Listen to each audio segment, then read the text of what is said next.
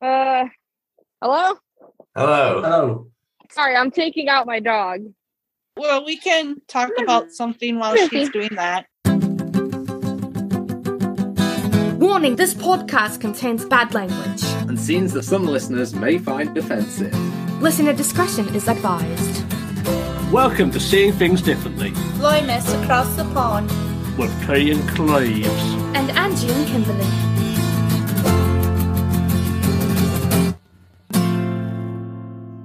Welcome everyone to episode 3 of Seeing Things Differently, Blindness Across the Pond. We are once again collaborating with a brand new topic for everyone to enjoy. This time around, we're talking about getting about. So lovely little guide dogs, long canes, all the lovely things that you see out and about. And as always, with the last 2 episodes, we are joined by Angie and Kimberly. Angie. Hey, guys. Angie? What did I say, Angie? Angie and Kimberly. You were trying to combine. You were trying to combine the names. That's what happened. Combination. Kimberly, yeah. And of course, we have Cleves. Cleves, I think you'll find. I didn't know Kimberly and I were a couple. Oh, well. It's all coming out of the woodwork. I know, right? She's in the bedroom, Kimberly. That's where the magic happens.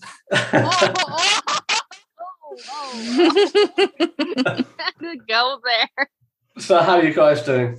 I'm doing well, thank you. There we go, in unison. We're not even like sitting next to each other or anything, and it's just No, brainwaves across the state. exactly. That's what it is. That's good. And Cleves, no one cares. They don't care how you are. Oh, It's because I'm in bad shape, that's why. He's We all right. care. Get your violins out. I've got a broken foot. I'm still, I Oh, had my booster jab for COVID the other day, so I'm still, getting side effects of that. You know, that's I'm so a dishevelled sad. individual. See, what he's not saying is he broke his foot, he was drunk and he fell down the stairs. I wasn't drunk, I was hungover. But they're much of a muchness, it's a aren't they? difference. Oh, Yes. man. No, you're good though, aren't you, Cleves? Yeah, great. On the mend. This is good. He got no sympathy from me. I got no sympathy from anyone. Literally everyone looked at me, and as soon as they saw the boot on my foot, laughed openly in my face. That's the British way. It is. I wouldn't have had it any other way. Totally, that's the UK way. Awesome. So, as I said, this time around, we're going to be talking about everything mobility aids and how the visually impaired and blind make it out and about and do everything we need to do. So, in both the US and the UK, there are assistance dogs and guide dogs. So, we'll start off with the furry friends that we have. In the UK, we only have one choice when it comes down to assistance dogs, and that's the Guide Dogs for the Blind charity. It's the only place you can get a guide dog. Other places have tried to do it in the past, but it never works. Guide dogs for the blind are incredibly rich and incredibly powerful, and they've set a standard, basically. Like, their standard of training the dogs is top-notch, and they will not tolerate any other standards, whether they're better or worse or whatever be the case. So they have breeding centres all over the country. You can only get the dog from them. And it has its pros, it has its cons, but there's lots of options in the States, isn't there? Yes. Yeah, but yes. where is yours located? So ours is all over the country. So their main place is a place called Leamington Spa, and that's their national breeding centre. If you're ever in the UK, you can book tours around the puppy centre. Really? Oh, nice. Yes, not during coronavirus times, but outside of the COVID times, you can book tours and you go around and you can play with litters of 20 Labrador and Golden Retriever puppies. Yes, I want to do that. They just bounce around. That's all they do. Can you take one home? You can't. Are they available at the gift shop at the end? Maybe the failed ones.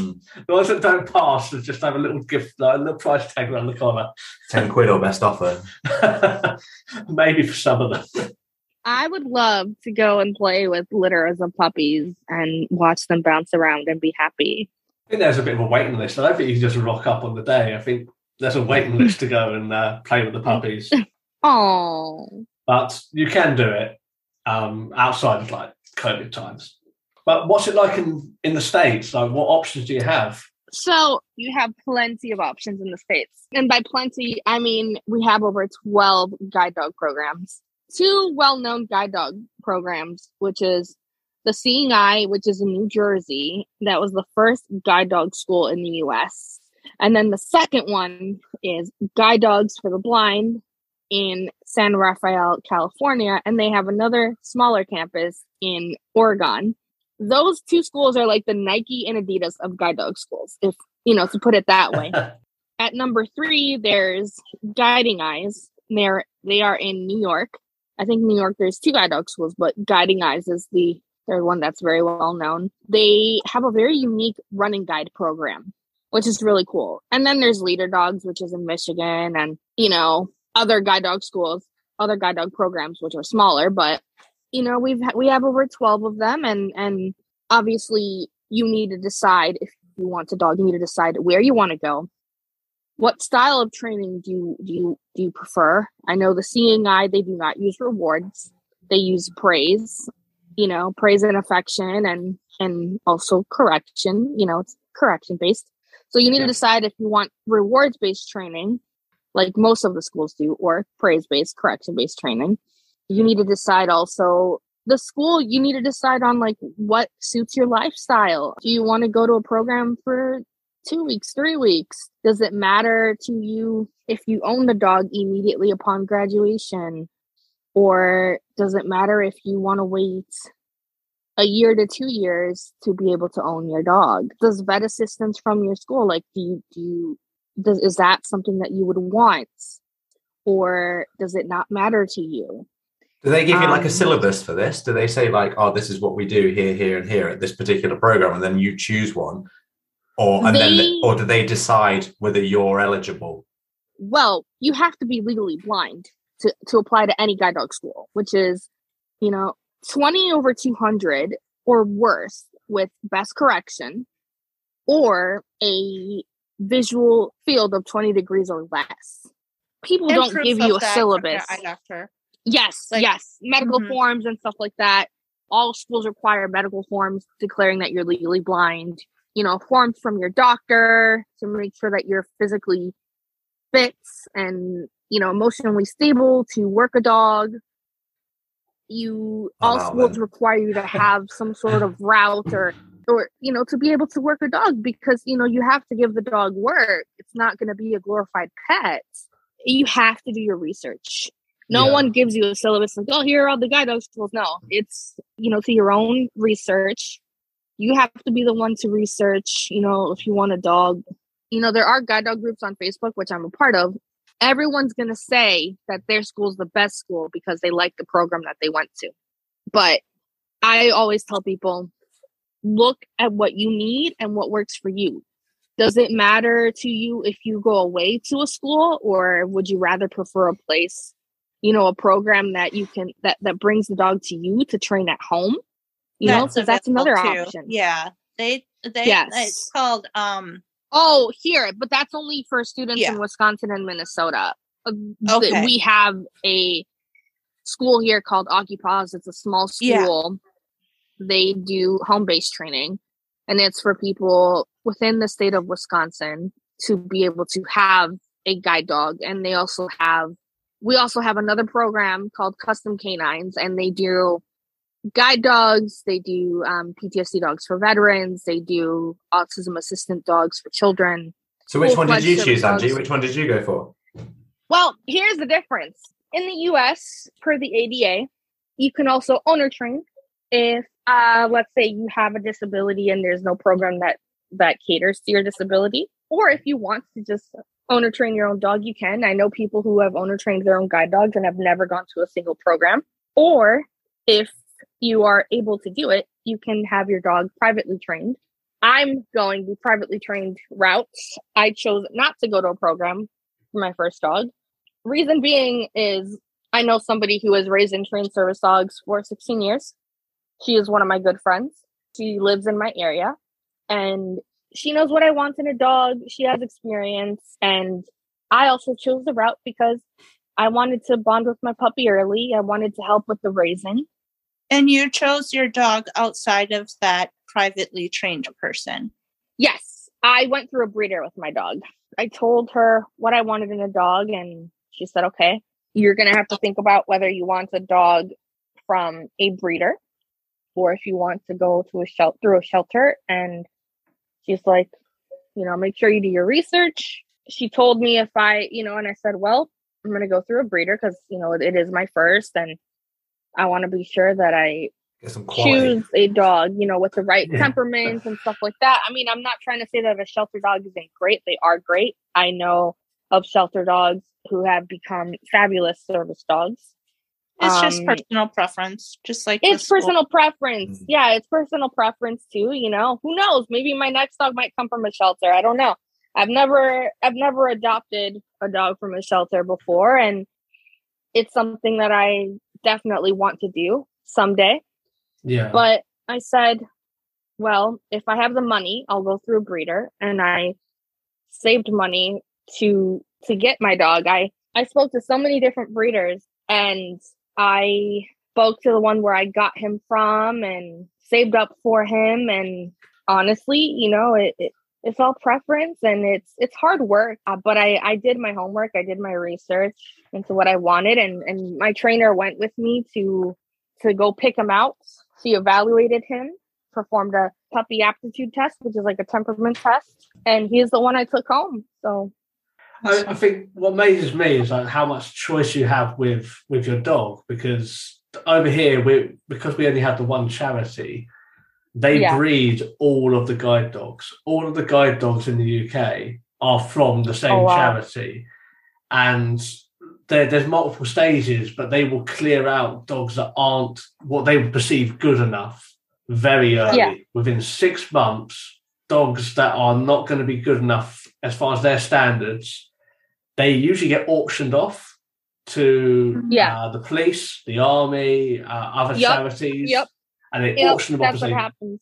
Which is still good. It's still good. I mean, I would say guide dogs are probably, you want them to be the smartest, and you can train, like for airport security, a dog to smell drunk. They don't have to be the smartest dog in the world. You just give them a lot of training. Yep, exactly. No, it's the same thing here with guide dog programs. If a dog is not fit to be a guide dog, it either can go back to its puppy raiser, get adopted out, or if there is another career that they could go into, like a police dog or bomb detection, or to another service dog program to serve someone else, then they do that. Yeah, because I know that programs, they will switch out dogs, and they'll switch out like breeding stock and stuff like that too. We should have put the dogs on the employment episode. Yeah. Oh, I know, and yeah, interesting careers. Yeah, and like my dog's breeder, she even told me that some of her dogs have gone to be service dogs. Some of her puppies, or she's had some dogs that she's donated to Leader for breeding. And so I spoke to so many lab breeders, and most of them told me the same thing, that one of them had dogs that went to Guiding Eyes. So yeah.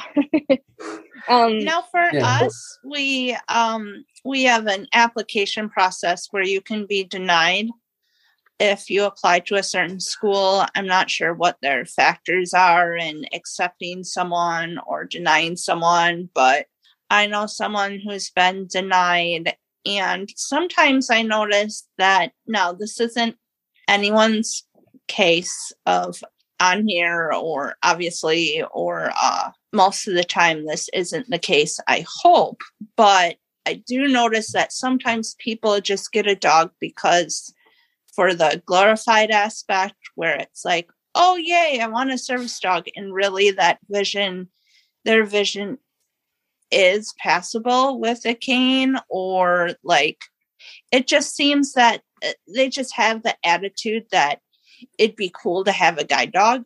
Yeah. And they get one, and the guide dog isn't very well trained, or things like that. And it's just like, I just noticed that. It's a good live stream dating app. It's because they muddied the training, and the important thing is when you commit to getting a guide dog, you also have to commit and realize that even though you go through training, the training doesn't end there. The training still continues when you get home. The training still continues, whether it's been 3 months, 6 months, a year, 2 years, that training is still going to continue. So, I mean, you have a highly trained service dog, but you know what? Dogs are dogs. They're not robots. They're still going to make mistakes. They're still going to fuck up. Yeah. Right. You know, at the end of the day, it's a dog. And that's similar here. Like that is similar here. Like what you're saying about sort of being denied, Kimberly. And that happens here with the Guide for the Blind charity in the UK.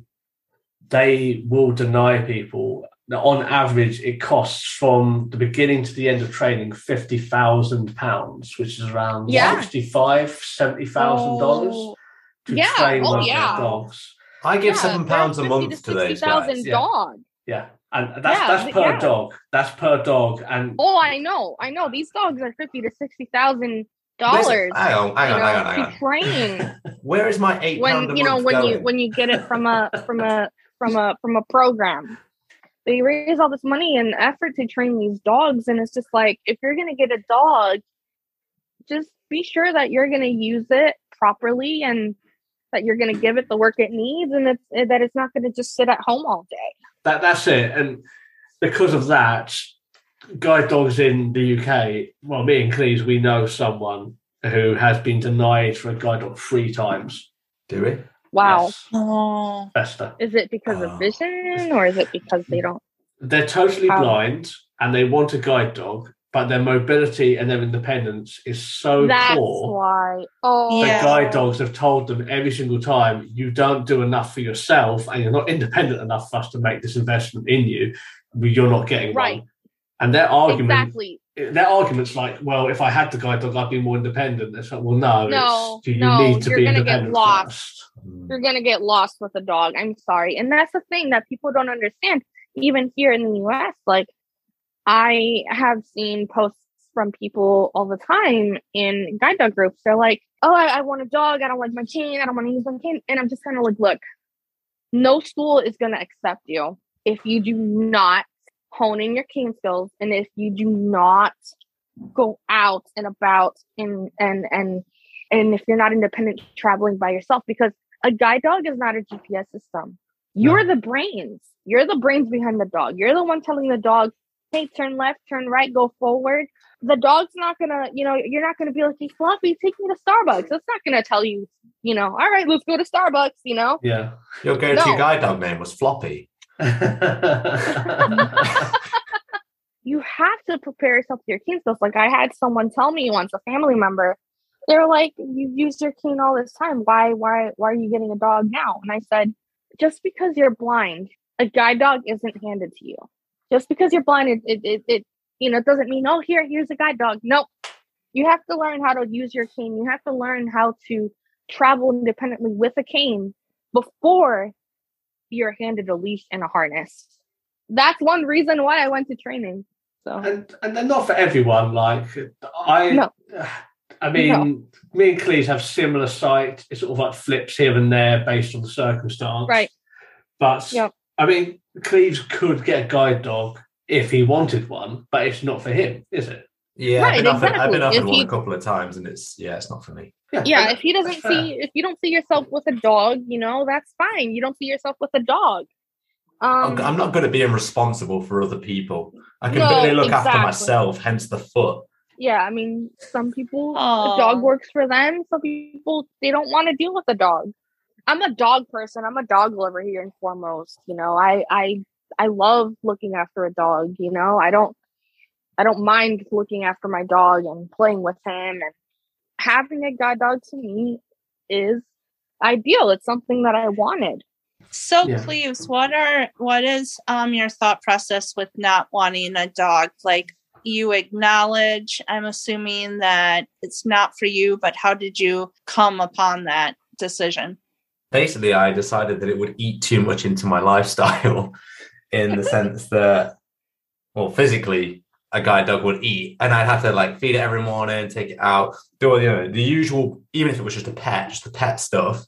And I just don't want to be responsible for that. I just want to go out and live my life. Whereas, a cane, I don't have to feed a cane. my cane knows where I'm going, kind of, if I know where I'm going. But then again, the guide dog doesn't know either unless you know the route. I don't know. I've just always got used to a cane, and I use my cane like all the time. So yeah, I've never felt the need to have a guide dog yet. Yeah. So I'm not saying that might change down the line, but currently it wouldn't suit my lifestyle. For example, I went out last night, and I just think if it got to about 9-10 o'clock at night, I would have had to go home to feed and take the guide dog out. Which if I'd not taken the guide dog with me. Whereas with me having a cane and crutch at the minute, I've got 2 poles going on. Then it's not something I have to do. That is entirely a trade-off. And there's been many a time where we'll be out with friends and it will get to that sort of time at night and I'm like, okay, I'm going home. I was like, why? It's like, well, I've got a dog to look after. Like, enjoy the rest of your night. I'm gone. But at the same time, in my commute, I like the mindlessness that comes with a dog, because when my dog Wes, he's retired now, but when he was working, I could pop into the donut shop on the way to work, grab myself a coffee and be like, okay, you know the way, I'm just going to tell you where to go. And I had utter confidence going through a busy city centre. And it's like, I'm just going to sip my coffee, I'm going to listen to a podcast. And Wes is going to do everything, because when he worked well in a busy location, he smashed it. Like, he was fantastic. And then he got shit by the end, but in his prime, he just made everything mindless. And that's what I hated about a long cane. And I'm terrible with a long cane now, but before I got a dog, I am awful with a cane. But before I got a guide dog, I was proficient with one. I made do with a cane, and I did quite well. My technique was decent, but now that I'm in between dogs, I'm just like, this is rubbish. It's not for me. I don't like a long cane. Here's the thing as well. You can get a long cane. You can just order one online in the UK, get one within a couple of days. Guide dogs might be waiting years. Well, yeah. I think that's the next thing, if we go on to that quickly, is in the UK, the waiting list is around 3 years for a guide dog. Oh, wow. Like, is it like typically like without the pandemic? Yes, 3 years. And with guide dogs, you can be accepted for a guide dog, be put on the waiting list, and then you have a pairing visit. And they'll bring a dog out to you. You'll do a walk with the dog. And just because you think that it's getting on well, the instructor can turn around and say, this isn't going to work. And they'll just take the dog away, and then you're on the list again, because they're experienced, and they might turn around and say, well, you were just saying yes because you want a dog. But they might turn around and be like, the dog's too small for you, it can't keep up, or the dog's too fast for you. Do they have like another option for you, or? No, it's you go back on the list. And my dog retired last March, and I'm a priority case because I work and it's my second dog. And the pandemic hasn't helped, but I have there's no estimated date for my next dog at all. Oh, wow. It's when it happens, it happens. That's what I've been told. Oh, that's crazy. That's so crazy. Like, yeah, here, I guess it depends if they have a dog for you. I know one of my friends, her dog is like 10, 11 now. I know she applied to 2 schools, and the one school that she was hoping to go for, I want to say within like 3-ish months, she got accepted and went. But, they had a dog for her. I guess bottom line is it depends if and when they have a dog for you. It could be 3 months. It could be 4 months, 5 months, 6 months, a year, 2 years. And sometimes the dog isn't a good match. So during training, if you go to a school, they might have to You might switch dogs. Yeah, you might switch dogs. Yeah, because usually, like here in the U.S., they usually have, like, I want to say another dog in mind for you just in case if that doesn't work out. Or sometimes, they might not have another match for you and you might have to go home dogless. Like I had a friend who she went to go train. This was before she got her current dog. She went to go train and she was matched with a dog, and the dog obviously wasn't ready and she didn't feel as ready. And so she had to make the choice to go home dogless. So she went home without a dog. And then they said, well, hey, you know, you can come again once we have a match for you. And they ended up having a match for her, and she's been with her dog now for, I don't know, her dog's like, what, 4 now? So maybe like 2-3 years. Can you apply to multiple schools? Yes, you can. So like you yeah. I didn't know whether you could like, whether it was just a one-stop thing or whether you could apply to like 6 schools and whoever gives you a guide dog first, I'll go with that. Yeah, you can. You can apply to multiple schools. So let's say if I went through a program and I applied to 2-3 schools, and I would go to the one that accepted me first, given that this is the school that I would, you know, that I would want to go to and stuff like that. Obviously, like obviously, just like with college applications in colleges, you know, you would do your research. Some of them are very intense, where it's like all day and even in the evening, you're working with your dog and things like that. But you come out of there with a very well-trained dog. Like it starts at, you get up early in the morning and all through the day you work with them and have meals. And even after dinner, you're working with them or doing downtime with them. And I've heard about those programs. So I'm like, oh, I would not be able to handle that just for my lifestyle and health concerns. So I know that wouldn't be the right choice for me. So some of them are like that, not all of them, but they also have where like you have routes that you take them on and you find out if they can handle those certain routes, and they have cones set up and if they can weave through things and just really obstacles. Obstacles, and just really good training for them. But it might be in the middle of the program and the dog can't handle it. And so it's hard. What about, how did the program work for you, T? Quick overview of it. You get accepted after various sort of like, you have assessments, physical, like in-person assessments, lots of forms, and then you get put on the waiting list. Then you get the dogs brought to you one by one, and eventually you will get paired with a dog. And at that point, you do 2 weeks intensive training in a location, and it's just a case that you just go to a hotel, usually in the middle of nowhere, and you do 2 weeks intensive on basic training. And then you're sort of left to your own devices. You'll get visited by the trainer from Guide Dogs once a month, usually, and they'll go over various things for around a year. And then after a year, you'll get visited every 6 months for the next up to 5 years old. And then after 5 years old for the dog, you get visited once a year after that. And it's just to check that the dog's healthy, happy. If there's any issues, you can always call them out if there are any issues, which I did a few times. But then after 5 years, you know each other. Your partnership is nailed down and you don't really have any issues. The only issue that comes up is eventually the dog will stop working. And that's what happened with mine. That's what's happening with Seesaw Podcast. Yeah. I'm getting lazier and lazier by every episode. Yeah, that's it. We're not that old yet.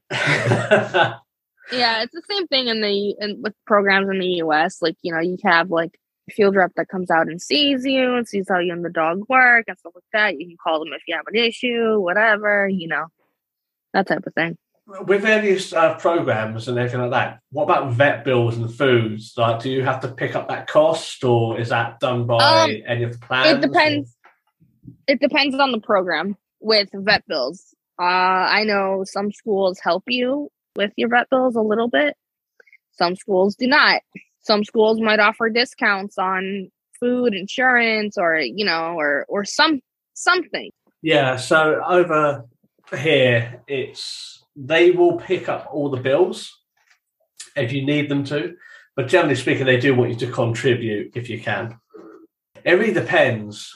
So I pay for the food, but the vet bills I don't pay for, just purely based on expense. Mm-hmm. My retired dog, he's had 2 major surgeries in his life, and the last one cost around £20,000, which is what, $27,000, and has to have a lump removed from his leg. He had a huge lump, like the size of a melon, and they cut it all off. And he had rehab and like fancy rehab. Like they got him in swimming pools and everything. He went away for around 6 weeks, and they got him in swimming pools and all sorts of stuff to rehab his legs.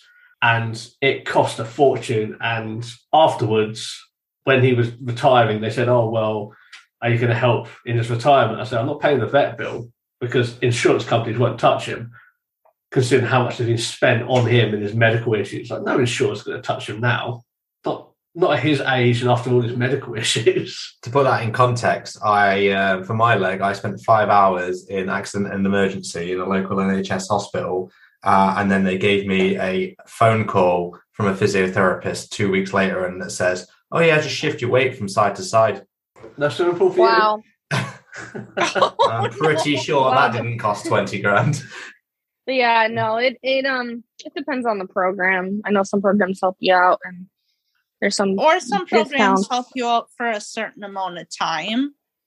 I'm pretty sure like they might be like, "Oh, we'll help you the first year, but after that." Yeah. Is that correct, Angie? I'm not exactly sure. I just know that some programs help you out with vet bills. Some programs might give you a certain stipend for a certain amount. Some do not. Some programs might give you a discount on pet insurance. Again, I can't really speak for that because I'm not getting my dog from a program. So, but that's I what can I've just give heard. you like the general gist. It could be just rumored or something, but I've heard, so don't quote me anyone. I've heard that. No. Yeah, sometimes it can be for a year or a couple, and then they're like, "We have other students we have to do this for," so they move on. See, canes are much cheaper than guide dogs as well. I can buy a cane for about £40, which is about $50. Yeah, that's it. I mean, we've gone on about guide dogs, but it's not the only option you have. And over here, like you said, like you're looking around £40 for a cane, and like that's. I mean, as far as the training, guide dogs over here, they will do cane training as well. Like, that's something they will offer. You guys have O&M, right?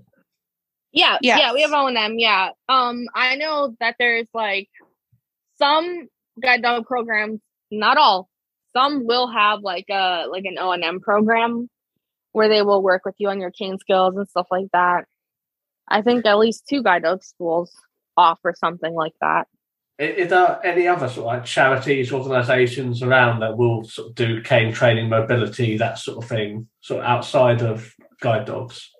The programs, the centers that Kimberly and I went to. There were 3 National Federation of the Blind centers. There are in the country: LCB, Louisiana Center for the Blind, CCB, Colorado Center of the Blind, and Blind Incorporated, which is in Minneapolis, Minnesota. And that's where Angie and I got cane travel, cooking, even wood shop, braille and computer training. Wait. Wood shop? You got to make stuff?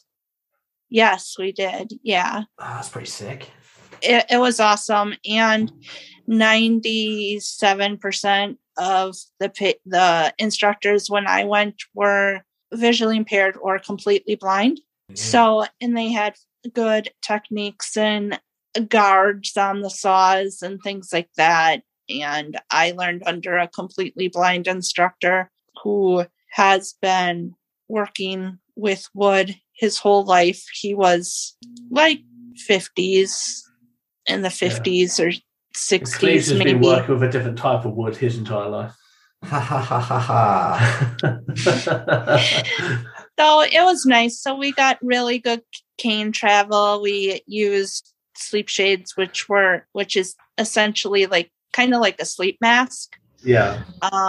And if we had some sort of form of vision, even just light perception, because that way you could see where the sun was in coordinates to where you were walking.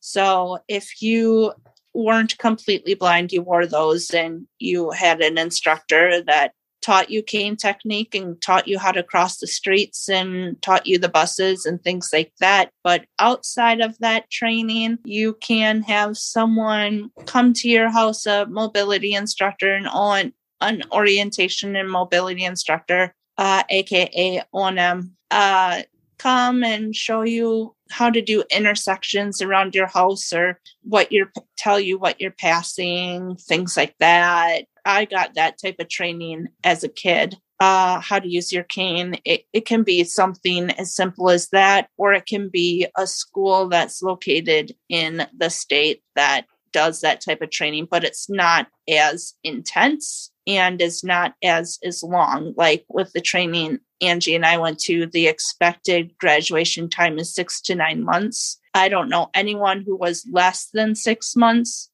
6 months is generally the time for if someone's completely blind and has lots of skills and just goes there to learn more or learn the more challenging things or updated versions of screen reading programs and different things like that and that type of thing. So we have options. It just depends if you want to travel, if you want to stay in your state, how intense you want it.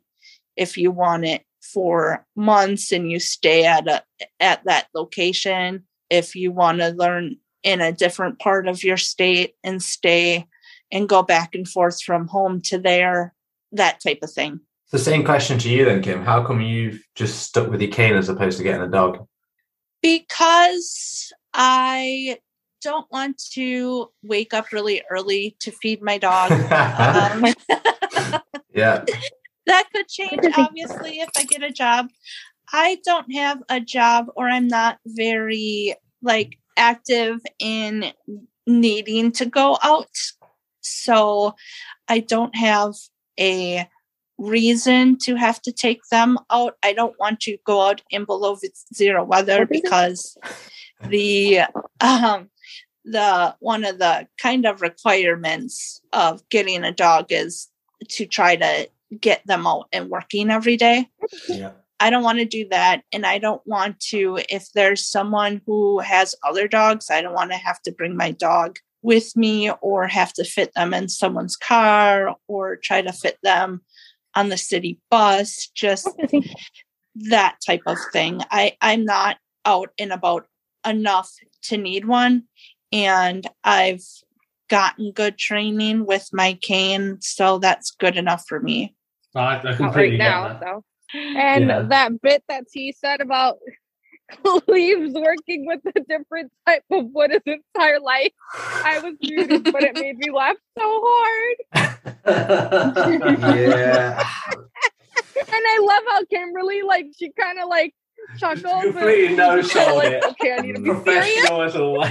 It seems to have been a bit of a running joke since know, the start of the that. year that God, I that need was to great. start dating again. So Yeah. I did not get to do wood shop because we did not have a wood shop instructor there, but I still got good training. So, Cleve, as far as who trained you, because I don't think I even know, who trained you with your cane skills that are superior to mine? Oh, mate, like everything in my life, I'm self-taught. Guitar, life skills, generally being fucking awesome, just self-taught, mate. I not like my life skills. Someone from the council actually came out, like the local government came out and gave me, I think it was 6 weeks worth of lessons, but it was about an hour a week for 6 weeks. And they basically showed me how to use a long cane. And we walked around the estate for a little bit. And that's about all the training I needed, apparently, according to them. You seem to do okay. Oh, yeah. My cane skills are, dare I say it, sick as fuck.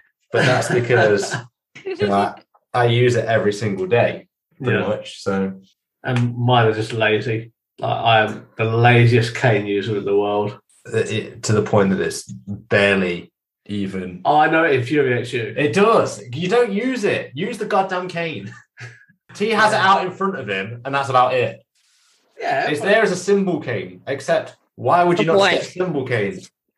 Yeah, we call those identity canes. Yeah, ID canes here in the U.S. They're so small, They're so worthless, in my opinion. You see, I have a massive we're back to cane. woodshop with Cleves again. Inside, good boy. Inside. See, my cane is massive. So, Hey, Draco. For us, we get our canes. You can actually apply to get a free one every 6 months, but you can't. It's just what they give you. It's a straight one. We have ones that fold up too. I have one that's a little more expensive. That's not free. That's $45, but it folds up. And I like it because I go in cars a lot. I go into places a lot. I like my long cane if I'm just taking a walk, but 9 chances out of 10, I'm walking to get somewhere. I hated having my long cane and trying to put it in a car. There is a way to put it in a car, but it's still really annoying. And we have telescopic canes, which you have to pay for too. Yep, and they fold up like a telescope. Yeah, I heard about that on your O&M episodes. I was actually quite intrigued by that, but then I heard some people saying they were a little bit too small or just a bit tricky to use.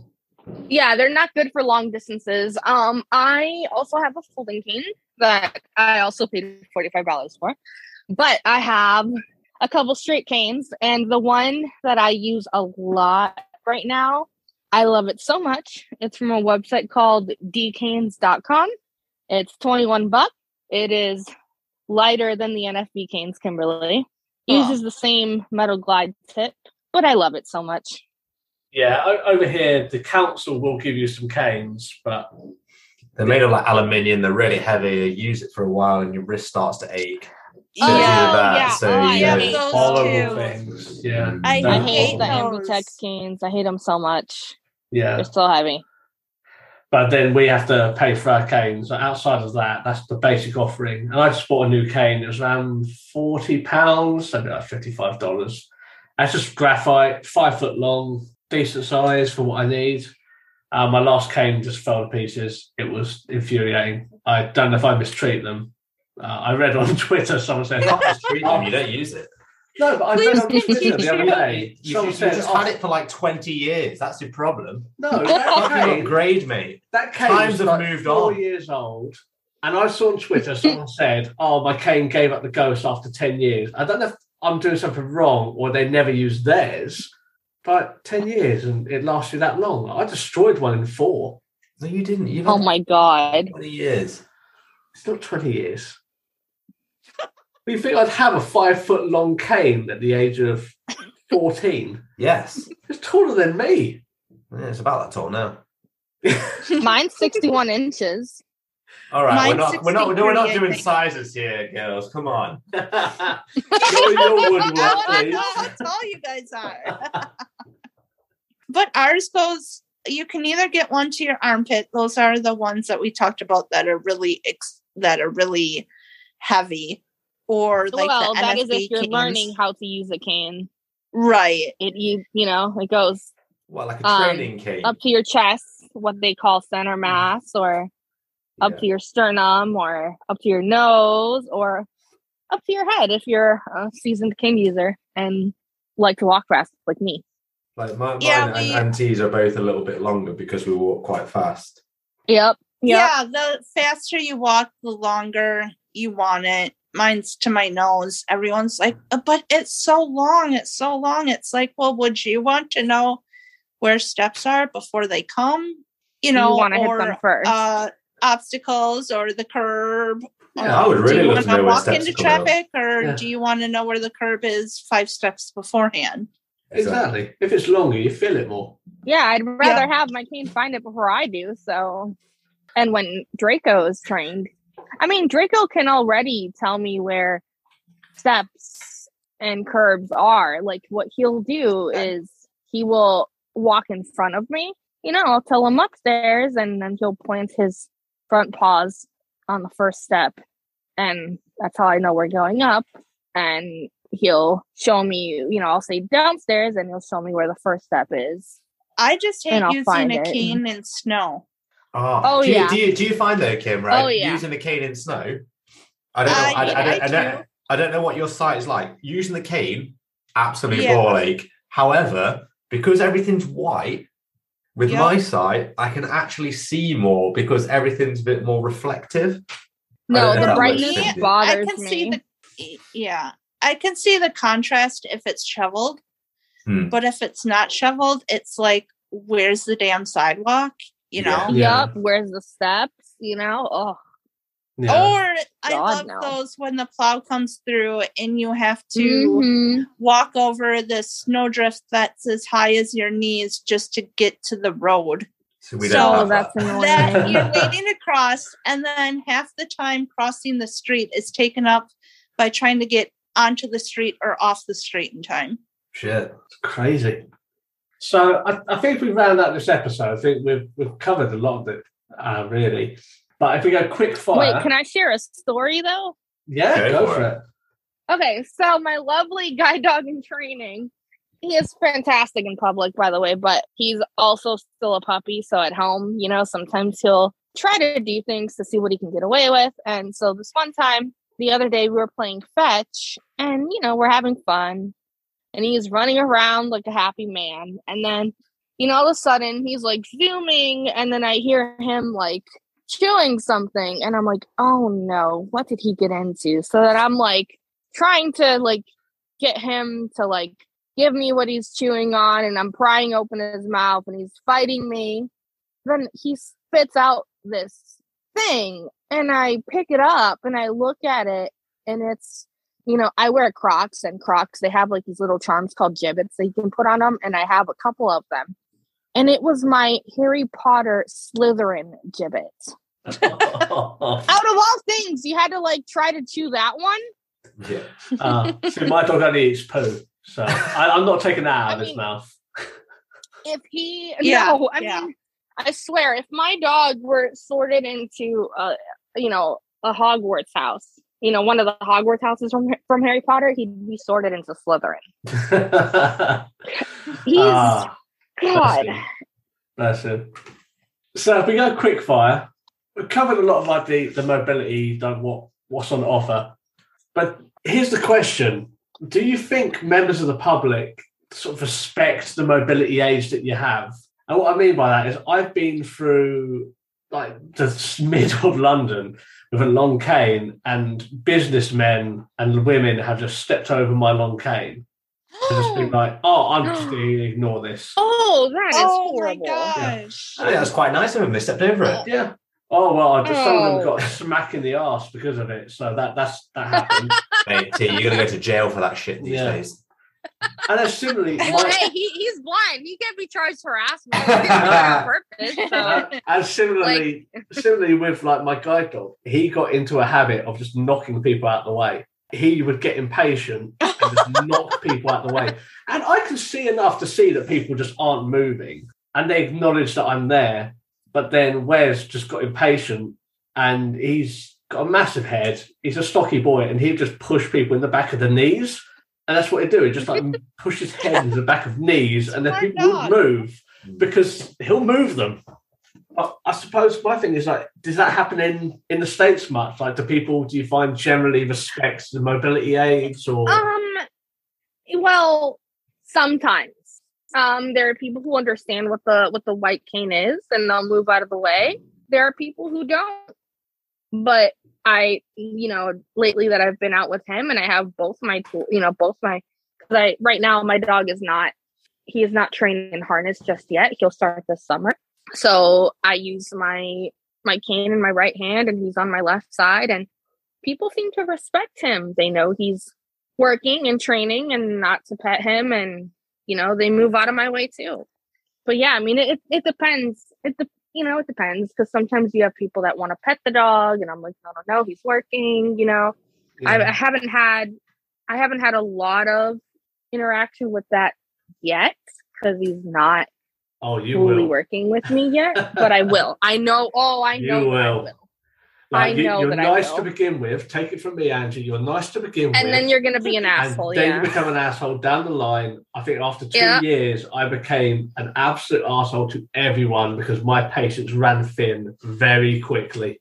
For me, for the cane, when I first started using it, I would go to the mall a lot with my friends, or my mom noticed that when we were walking, she said it's like the parting of the Red Sea. Yes, that's the analogy I use as well. It really is. Everyone that's funny. out your way.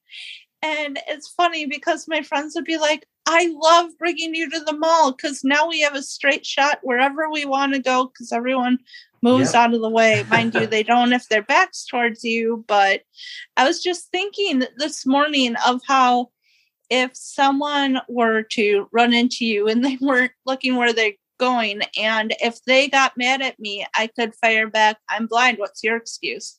Yeah. Yep. I've had plenty of accidents like that. And this was with a dog. I stepped out into the road and cyclists are a menace.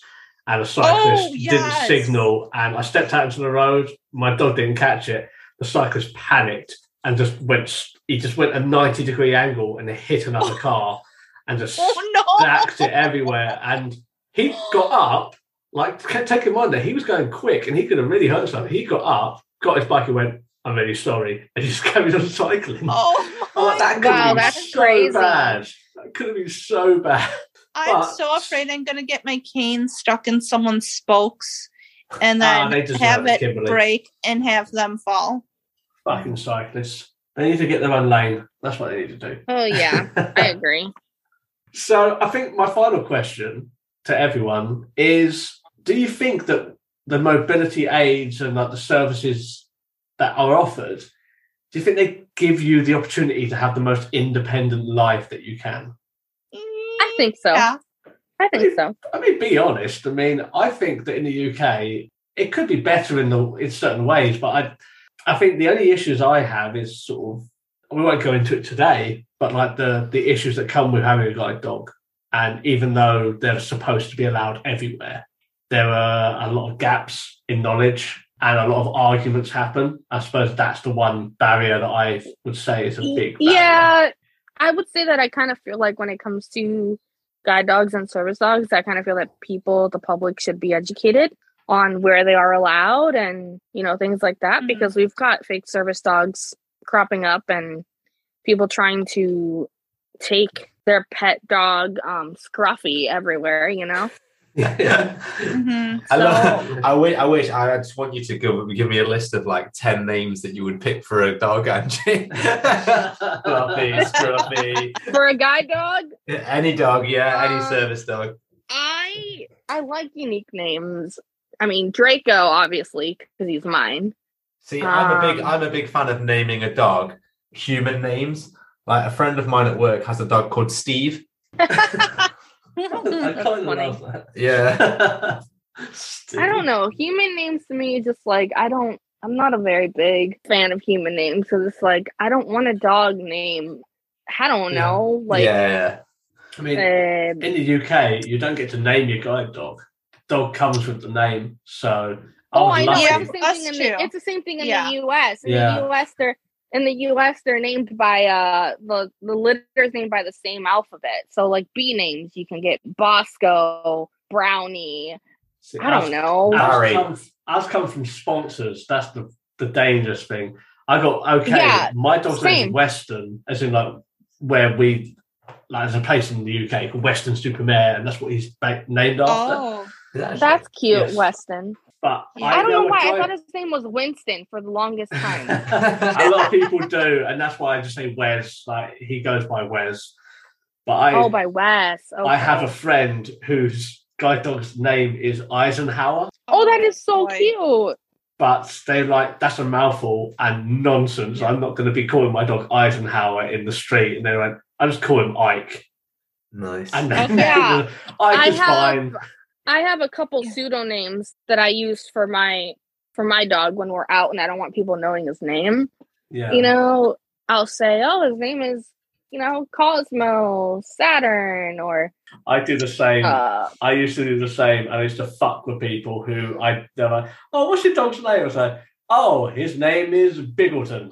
I'm like, Biggleton? I'm like, yes. Biggleton, I love that. And I'm like, oh, that's a lovely name, because they don't want to insult you by saying it's a shit name. So you can have fun with it. And it's like, that name's Biggleton. Yeah, because if people start calling your dog its name, then it gets confused and distracted. Exactly. I never understood that until our friend would their dog's name started with a D, so she told everyone his name was Big D. And so I feel like there's another Cleves joke there. I'm not going to say it, but yeah. No, but that's a really good tactic, and I use that a lot. And I'd always have a joke where they say, "Oh, what's his name?" And I say, "Oh, Calvin." And they go, "Hello, Calvin," and then he just wouldn't acknowledge them because that's not his name. And I go, "Sorry, he doesn't like you. We better leave." He just wouldn't look. It's not his name. My dog is very good about ignoring people. Like someone tried to come up and pet him, and he just laid down. Like, nope. He's not extremely aloof, but he's not overly friendly either. So like which Cleves. is nice. Entirely like Cleves. Not overly friendly. Hey, do you know what? Right. Hey, Kim, do you name your canes? Because I name mine secretly. No, but I have a friend who, when she was really little, she got her first cane like at 5, and she named it Sparkle, I think. Oh, that's nice. That is so cute. My current cane is called Cameron Diaz because firstly it's a cane, and secondly it's the whitest woman I know. I love it. Cameron Diaz. I love it. Oh, now you're going to make me try to come up with something unique. I'm going to be thinking of it. Get back to me for the next episode. Yeah. Next episode. I want to name my cane Carmen just because. Nice. I'm going to name mine Useless because I'm just going to blame it for all my problems. Yes. Awesome. Well, it's been awesome, guys. I think we've hit time now. But it's been amazing to chat about. I mean, we could go on for hours and hours and hours, but we have to put an end at some point. I know. It's always so sad when we have to end, so.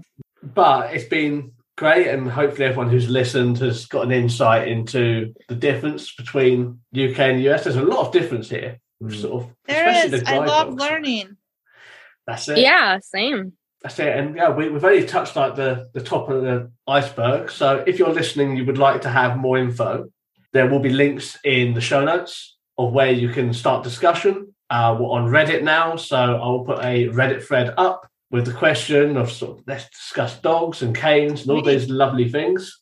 And then maybe next episodes we'll read out some stories and some ideas and various things what people put on the Reddit. So good idea. Yeah. Awesome. So until next time, guys. I still think that bit when Kimberly talked about wood shop was great. So until next time, you can find Cleves at his wood shop. It just sounds like I have a problem. You do have many problems. Awesome. Thanks, guys. We'll chat to you later. Yeah, bye. Thank you for listening to Seeing Things Differently. Blindness Across the Pond. With Kay and Cleves. And Angie and Kimberly.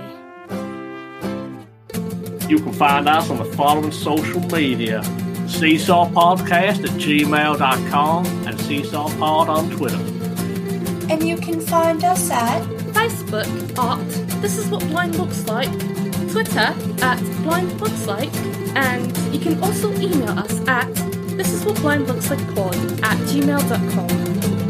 Thank you for listening.